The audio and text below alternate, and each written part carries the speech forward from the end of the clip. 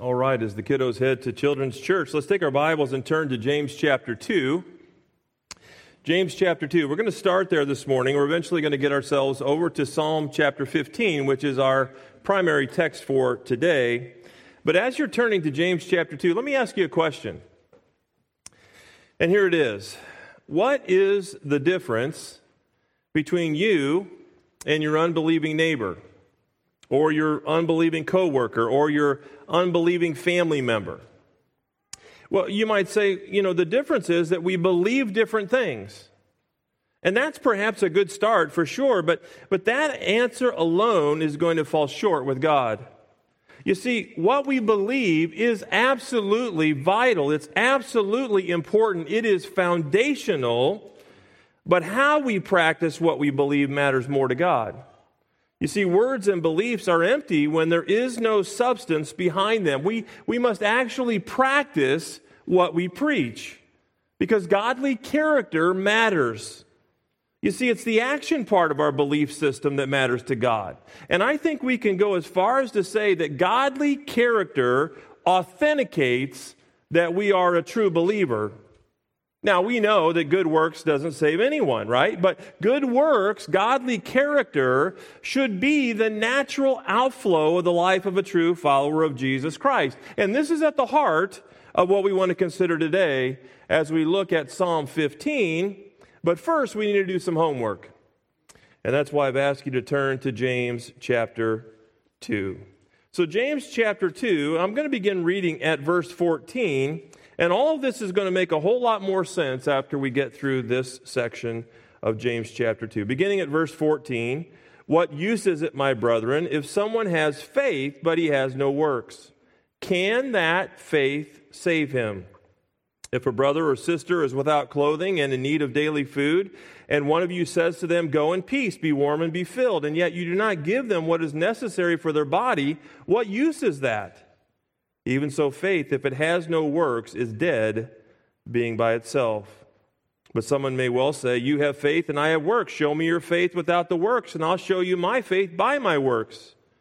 You believe that God is one. You do well. The demons also believe and shudder. But are you willing to recognize, you foolish fellow, that faith without works is useless? Was not Abraham our father justified by works when he offered up his son Isaac on the altar?"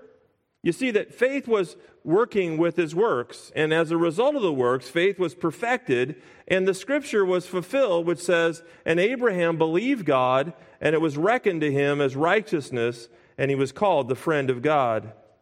You see that a man is justified by works and not by faith alone. In the same way, was not Rahab the harlot also justified by works when she received the messengers and sent them out by another way? For just as the body without the spirit is dead, so also faith without works is dead. Now, all of this could be very, very confusing if we didn't compare Scripture with Scripture, right? James cannot be saying here that performing good works is a part of our salvation, because that would directly conflict with so many other passages of Scripture. Like Romans 3:20, which says, "Because by the works of the law no flesh will be justified in his sight, for through the law comes the knowledge of sin." Romans 3:28 says, "For we maintain that a man is justified by faith apart from works of the law." Galatians 2:16, "Nevertheless, knowing that a man is not justified by the works of the law, but through faith in Christ Jesus, even we have believed in Christ Jesus, so that we may be justified by faith in Christ and not by the works of the law, since by the works of the law no flesh will be justified." So what in the world is James saying here in this section of Scripture? Well, what he's saying is there is such a thing as a dead faith. It's a lifeless faith that doesn't produce righteous living. It's a so-called belief that's purely intellectual, and it hasn't affected the heart. It's a man-induced faith that is void of the Spirit of God. Instead, what James is saying here is what we do authenticates our faith. Faith without works is a dead faith. It's the same kind of faith that the demons have, James says. They know intellectually, but they don't know experientially. And so true, genuine faith produces righteous living. So now that we hopefully have that settled, let's turn our attention to Psalm chapter 15. So let's go over to Psalm chapter 15. Now, before I read this, we need to know that this is a Psalm of David. David wrote about half of the Psalms. So there's 150 Psalms in the Psalter, and David wrote about half of them. It strategically follows Psalm 14, and Psalm 14 is all about the absolute depravity of man. Man at his worst. Man mired in sin and the result of sin. Look across the page to Psalm 14, verse 1. The fool has said in his heart, there is no God. They are corrupt. They have committed abominable deeds. There is no one who does good. The Lord has looked down from heaven upon the sons of men to see if there are any who understand, who seek after God. They have all turned aside. Together they have become corrupt. There is no one who does good, not even one. Well, this is as bad as it gets, right? This is as bad as it gets. And this is the reason that we all need a Savior. That was us before God extended His grace to us through faith in Jesus Christ. Most of this, by the way, is repeated in Romans chapter 3. So if what we just read seems and sounds familiar, that has been reproduced by the Apostle Paul in Romans chapter 3. And so as we'll see here in a moment, when we read Psalm 15, the authenticity of our faith produces something. Okay, you follow me? The authenticity of our faith produces something. The unbeliever that David describes here in Psalm 14 ultimately produces unrighteousness. But as we'll see here in Psalm 15, it's just the opposite. An authentic believer will produce righteousness. And that's what Psalm 15 is all about. So look at Psalm 15, beginning with verse 1. Lord, who may abide in your tent? Who may dwell on your holy hill? He who walks with integrity and works righteousness and speaks truth in his heart. He does not slander with his tongue. He does not do evil to his neighbor, nor does he take up a reproach against his friend, and whose eyes a reprobate is despised, but who honors those who fear the Lord. He swears to his own hurt, and he does not change. He does not put out his money at interest, nor does he take a bribe against the innocent. He who does these things will never be shaken. Well, I have always enjoyed writing, so much so that almost all of my electives in high school were in English and literature and journalism. Even as a high schooler, I adopted an appetite for writing. I served as the features editor for our school's student newspaper, which meant that each month I would write an article that featured an interesting story about a special person or a special event associated with our school. As an adult, I have written 100 or more articles over the years, some of which have been published by Christian magazines or Christian websites. One day, I hope to write a couple of books for the purpose of encouraging other believers. I mention all that because here in Psalm 15, we find this wonderful literary tool called coupling. Coupling. I learned about it in my journalism classes. Coupling is exactly as it sounds. It's when an author intentionally couples together two similar ways of saying something for emphasis. And so here in Psalm 15, we find in verse 1 that David is asking two questions, and then in verses 2 through 5, he provides 6 answers to those questions in couplet form. So let's begin this morning as we look at this psalm. We want to investigate these two questions. He says again, O Lord, verse 1, O Lord, who may abide in your tent? Who may dwell on your holy hill? David begins here, in essence, by asking, how do you know who God's people are? How do you know who God's people are? In other words, who are those that are truly close with God? those who abide in his tent and dwell on his holy hill. Now you remember that it was David who was the father of Solomon, and so it was Solomon who built the temple. So he's not referring to the temple here, but he's referring here to the Lord's tabernacle, which was the place that the people met with God. It was a tent. It was a tent so that it could be moved around as the people moved. It housed the Ark of the Covenant, an altar, a table, a candlestick, a whole host of a number of other things.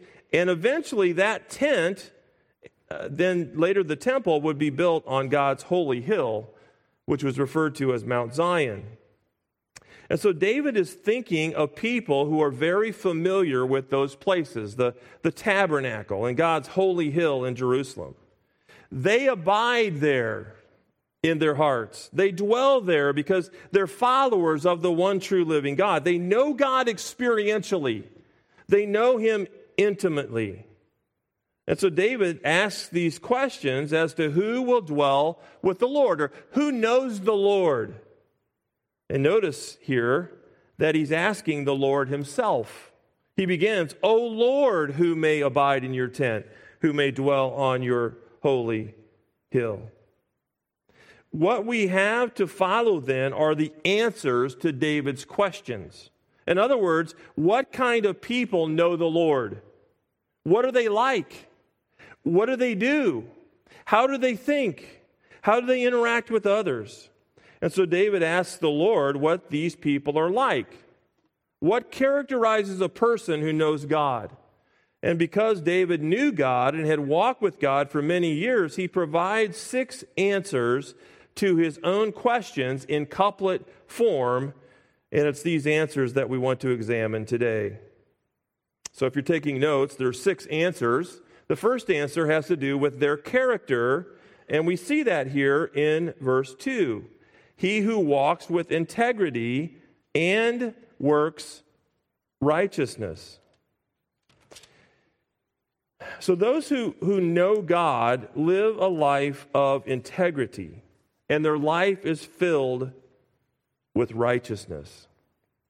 This won't come as a surprise to anyone, but there have been, and you could tell stories as well, there have been some people that I've known in my lifetime that have called themselves a Christian that have really done damage to the name of Christ. And I could give you a lot of examples. One that sticks out in my mind was years and years ago when I was working in government. Everyone knew that I was a Christian because I told them.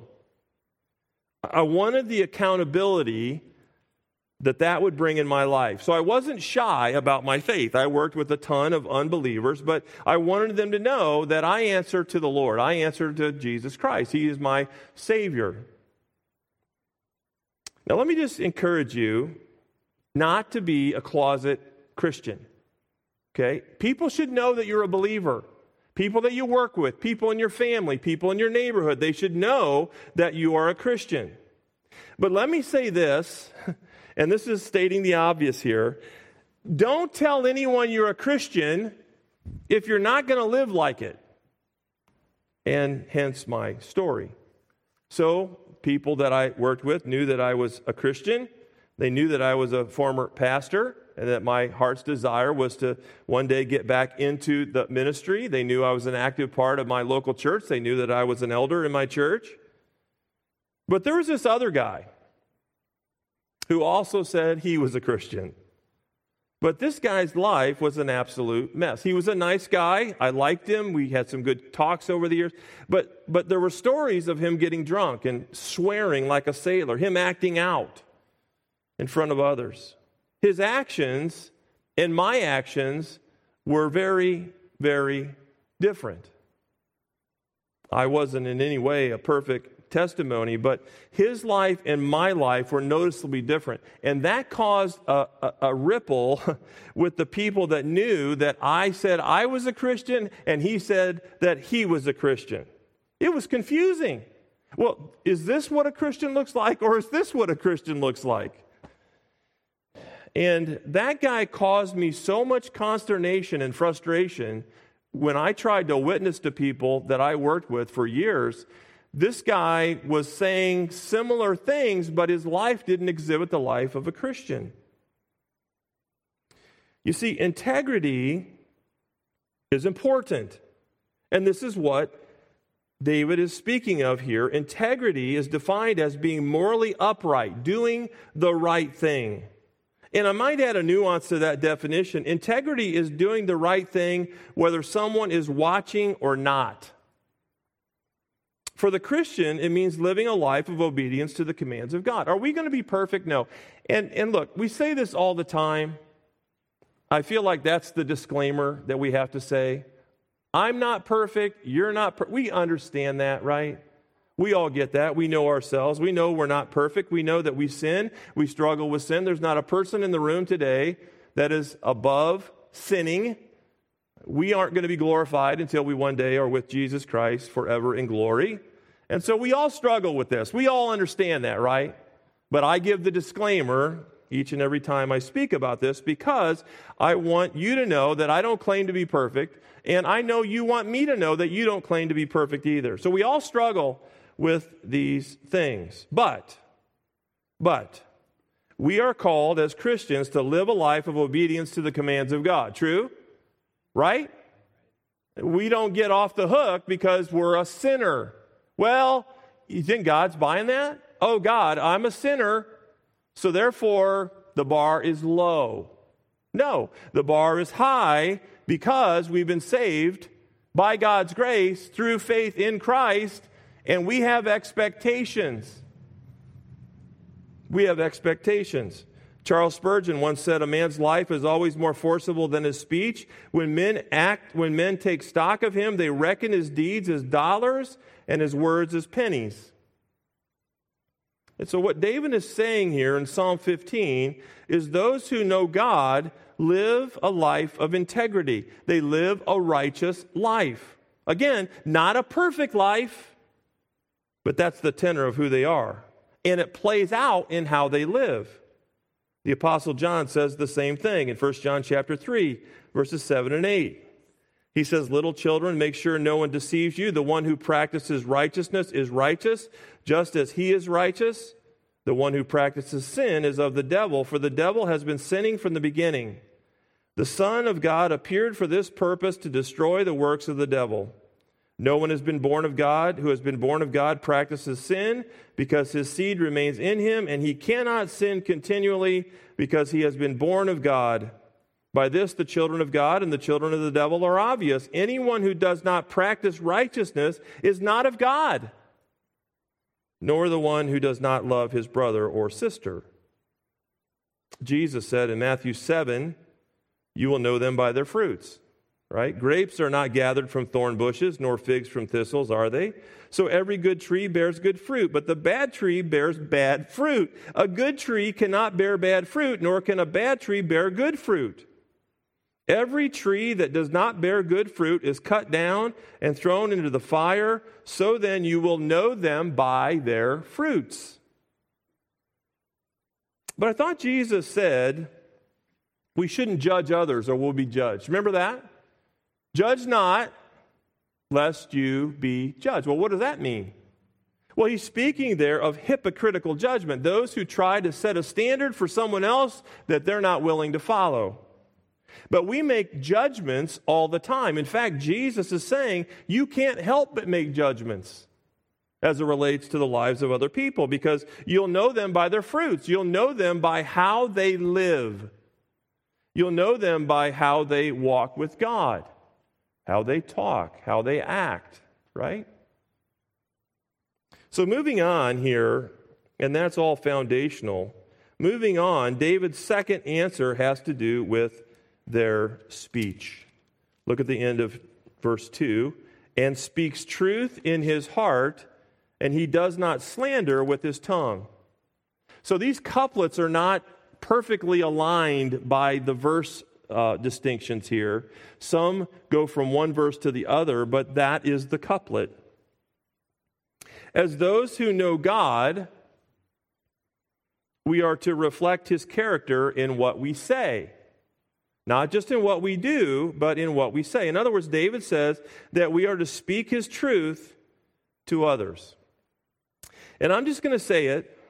I'm not a big fan of social media. I'm not. I'm interacting less and less on it. But every blue moon, I'll scroll through some of the comments on Facebook or Twitter, and I am appalled at what people say, many of whom claim to be Christians. They hide behind their keyboards or their cell phones, and they gossip and they slander others as if it's okay in the eyes of God.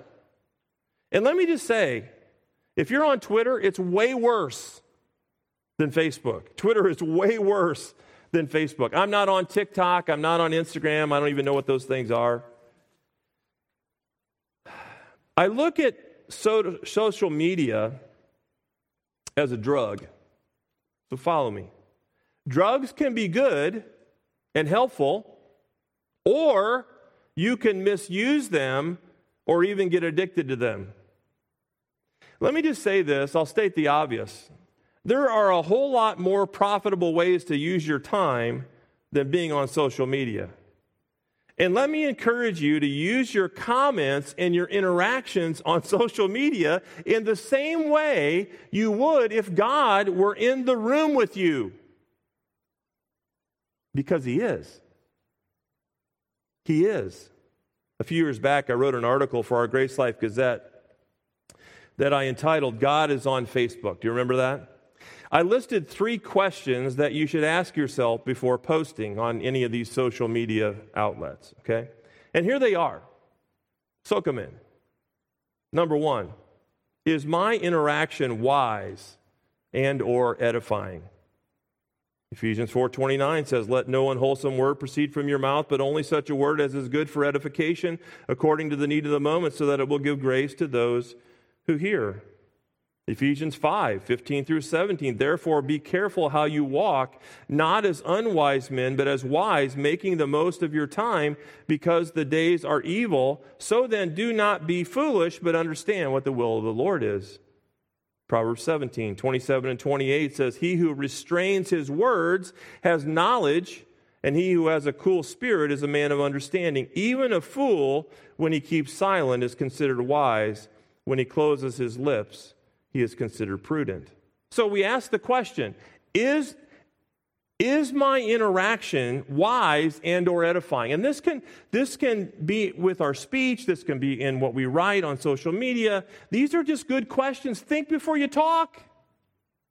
Think before you talk. Is my interaction wise? Is it edifying? And if it isn't, then why are you doing it? I thought you're supposed to be a Christian. Second question. In that article, is God on Facebook? The answer is yes. Number 2, is my interaction a product of a pure heart? Is my interaction a product of a pure heart? Proverbs 16 and verse 2 says, all the ways of a man are clean in his own sight, but the Lord weighs the motives. Psalm 26 and verse 2, examine me, O Lord, and try me. Test my mind and my heart. Proverbs 4:23, watch over your heart with all diligence, for from it flows the springs of life. Psalm 19 and verse 14, let the words of my mouth and the meditation of my heart be acceptable in your sight, O Lord, my rock and my redeemer. So is my interaction wise? Is it edifying? Is my interaction a product of a pure heart? And then the third question is my interaction glorifying to God? Because isn't that what we're to be about? Isn't that what our mission is in this life? Not to try to get our pound of flesh with others, but to glorify God in everything we do, including what we say, including what we post on social media? 1 Corinthians 10:31 says, whether then you eat or drink or whatever you do, what? Do all to the glory of God. Do we even think about it? Do we wake up each and every morning and think, you know, Lord, I want to glorify you today? Yes, we think about it when we come to church. We think about we're going to worship the Lord in song today. And so we all sing out. Our voices all reverberate against the walls of this auditorium, and we sing out, and we want to glorify God. We want to worship God. But what about throughout the week? Every day we're to do everything to the glory of God. Even the mundane things like eating or drinking, interacting on social media, talking with our friends. Colossians 3:17 says, and whatever you do, whether in word or deed, do it all in the name of the Lord Jesus, giving thanks to God the Father through him. Looking back at James' epistle, he addresses the issue of the tongue. James chapter 1 and verse 26 says, if anyone thinks himself to be religious and yet does not bridle his tongue, but deceives his own heart, this person's religion is worthless. Why? Because what he does and what he says doesn't match up with who he claims to be. Jesus said in Matthew 15, he says, what you say reflects what's in your heart. David goes on to say that the one who knows God doesn't slander with his tongue. Gossip and slander are poisonous. I worked for 11 years in government for the state of Illinois. I mention it a lot. It's my only sphere of reference outside of the ministry. I learned a lot. I learned how poisonous gossip and slander can be in the workplace. I mean, unbelievable. And the speed at which this travels will knock you off your chair. It is unbelievable. Somebody could say something about someone. You know the telephone game, how things continue to move down the line? It could be something very innocuous, very simple that happened, and all of a sudden we have a guy way back in the back of the building that passed out and died. And all he did was trip over a cord on the floor. I mean, it is unbelievable how things can be distributed with the mouth. This was before personal computers. This is before social media. This is before email. This is before texting and all these other things. That's just with the mouth. That's how fast things could travel in a building that was huge with 1,000 people that worked in it. You know that gossip and slander are poisonous. And that's why people do it. That's why people do it. But not those who are righteous. They bridle the tongue. Go with me back to James chapter 3. And one of the things that I like about James, the book of James, is because it speaks about things that nowhere else in the Bible does it speak about. Oh, there'll be mentions, but not in this sort of detail. So if you go back to James chapter 3 and look at verse 1. By the way, the heading in my Bible says, the untamable tongue. The untamable tongue. Look at verse 1. Let not many of you become teachers, my brethren, knowing that as such we will incur a stricter judgment. For we all stumble in many ways. If anyone does not stumble in what he says, he's a perfect man, able to bridle his whole body as well. Now, if we put the bits into the horses' mouths so that they will obey us, we direct their entire body as well. Look at the ships also, though they are so great, and are driven by strong winds, and are still directed by a very small rudder wherever the inclination of the pilot desires. So also the tongue is a small part of the body, and yet it boasts of great things. See how great a forest is set aflame by such a small fire. And the tongue is a fire, the very world of iniquity. The tongue is set among our members as that which defiles the entire body and sets on fire the course of our life and is set on fire by hell. For every species of beasts and birds or reptiles and creatures of the sea is tamed and has been tamed by the human race, but no one can tame the tongue. It is a restless evil, full of deadly poison. I want you to think about this, verse 9. With it, we bless our Lord and Father, and with it, we curse men who have been made in the likeness of God. From the same mouth come both blessing and cursing. My brethren, these things ought not to be this way. Does a fountain send out from the same opening both fresh and bitter water? Can a fig tree, my brethren, produce olives, or a vine produce figs? Nor can salt produce fresh? So the psalmist is saying, David is saying, look, and he gets it because he got himself into a lot of trouble in his life, right? We know the story of David, and it's not just the one instance where he committed adultery with Bathsheba and killed her husband and all that went with that. I mean, he had ups and downs throughout his entire life. He's an expert on many of these things, and so he writes about it. So no one is perfect in this, as I've said, but a sure sign of carnality is if gossip and slander is a regular part of your life. It doesn't equate. It doesn't fit. Look, we are all big mouths, right? All of us are big mouths. We all talk way too much. Way too much. We say the wrong things at the wrong times to the wrong people. We talk too much. And we use social media way too much. Answer number 3, as he moves on, he wants to talk about relationships. So answer number 3 has to do with their relationships. Their relationships. He says at the second part of verse 3, nor does evil to his neighbor, nor takes up a reproach against his friend. This is nothing profound, and I'm sure most of you have either said this or would agree with what I'm about to say. But I just told Kathy the other day, I said, honey, you know I love people. I do, with all of my heart, I love people. I wouldn't be in the ministry if I didn't love people. But people drive me crazy sometimes. People drive me crazy. You know what I'm talking about? They drive us absolutely insane sometimes. And let's not be naive. There are some people who may even want to seek to do us harm. But David reminds us here that the Christian is never to do evil to his neighbor or to take up a reproach against a friend. When Jesus was asked, what is the greatest commandment?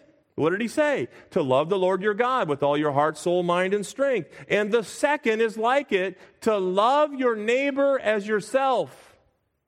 Wouldn't you love to just plaster that all over the world today? There is so much fighting and backbiting between countries, between people, between, you name it, in every sphere of life. Things aren't getting better. True? I mean, honestly. And I'm not going to try to act like that people back in my earlier generation were not depraved. Look, we're all depraved, right? We're all depraved. It was more masked back then. There was a basic sense of morality. In my neighborhood, by the way, if I acted up, the other neighbors had the full authority of my parents to whoop me or to call me out, right? Is a different era of time. Oh, Pastor Dave, you're living in the past. I wish I could in many ways, but I'm not, and neither are you. So we're living in the current era of time that we're in, and I would have never in my wildest dreams ever thought we would get to this place. As a kid who grew up in the 60s and the early 70s, I would have never thought that our country would get to where it is right now. It's amazing to me. But it's just depravity playing itself out in real time. The Christian life can be very messy because there's people involved, right? But the one who is a child of God, the one who knows God, handles himself or herself different than the world. Even when people come at us. Even when people come at us. So, if you would, turn with me to Romans chapter 12. These, I hope, today are good reminders for us. Romans chapter 12.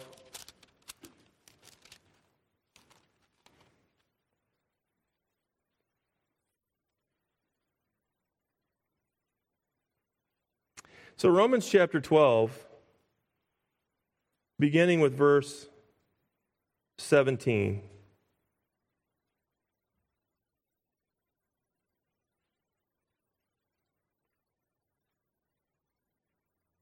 So, things aren't getting better. Things are declining at a rapid pace. All these things that we've talked about today are realities. What does Paul say? Never pay back evil for evil to anyone. Respect what is right in the sight of all men. If possible, so far as it depends upon you, be at peace with all men.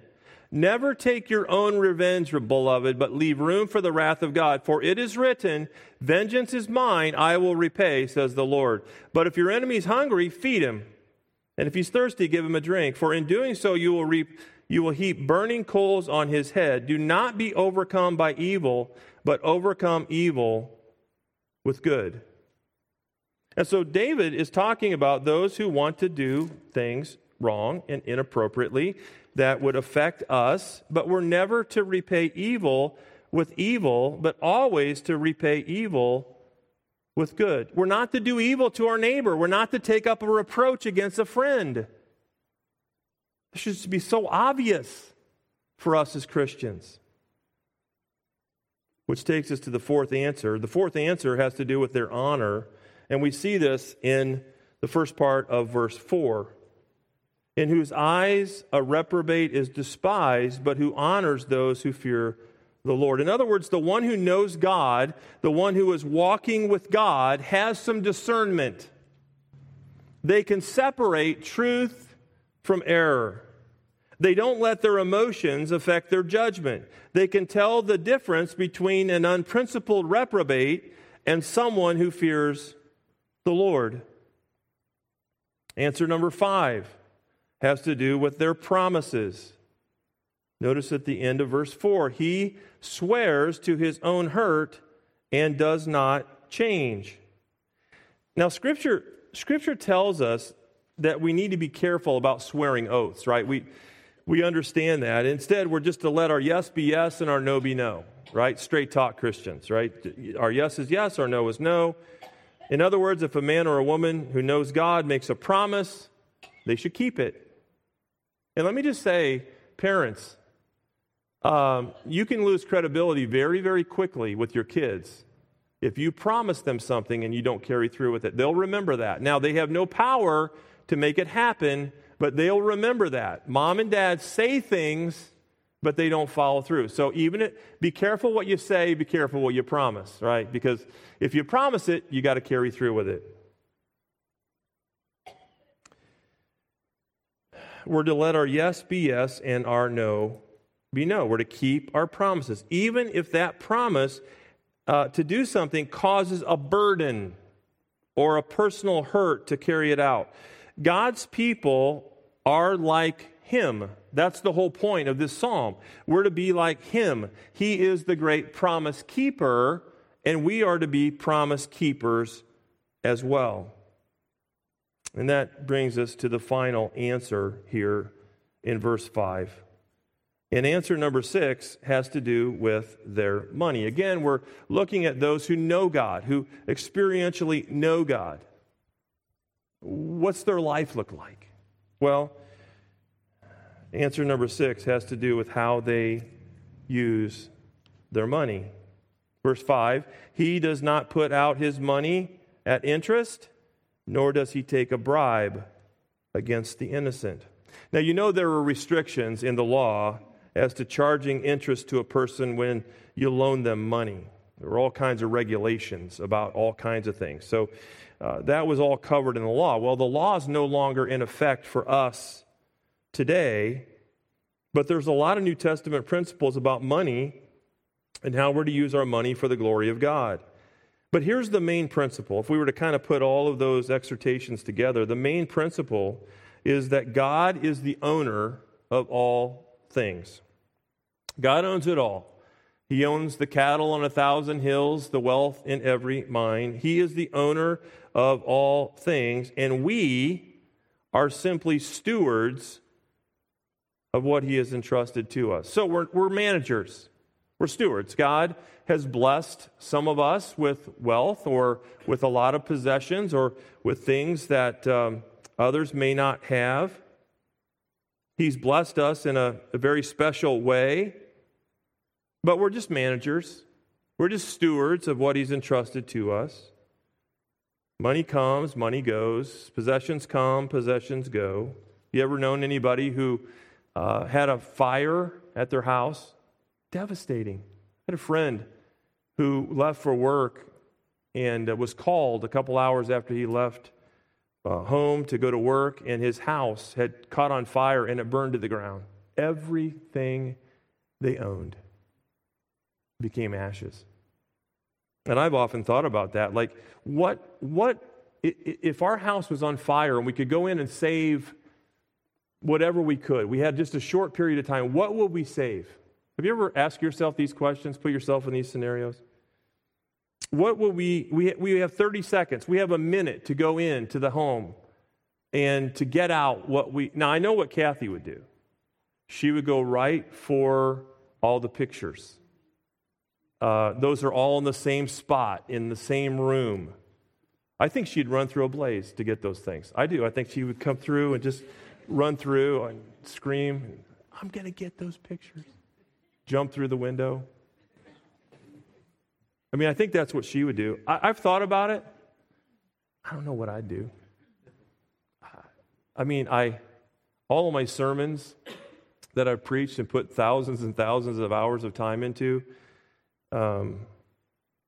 they're all here at the church in notebooks. My Bible, I got Bibles at the church. I don't know what I would grab. Have you ever thought about this? I mean, certainly if there was anybody in the house, no matter who it was, those are our priorities, right? We'd go in and get them out. But possessions, I don't know. I'm not, and I'd say this kind of knocking on wood because I've never been put in the position, but I've never really lived for possessions. I mean, granted, God's blessed me most of my life, so I haven't had to want for things. But we don't live an extravagant lifestyle. You don't live an extravagant lifestyle. We all are on a budget. We all live within our means. But what we do with what we have speaks a lot about who we are.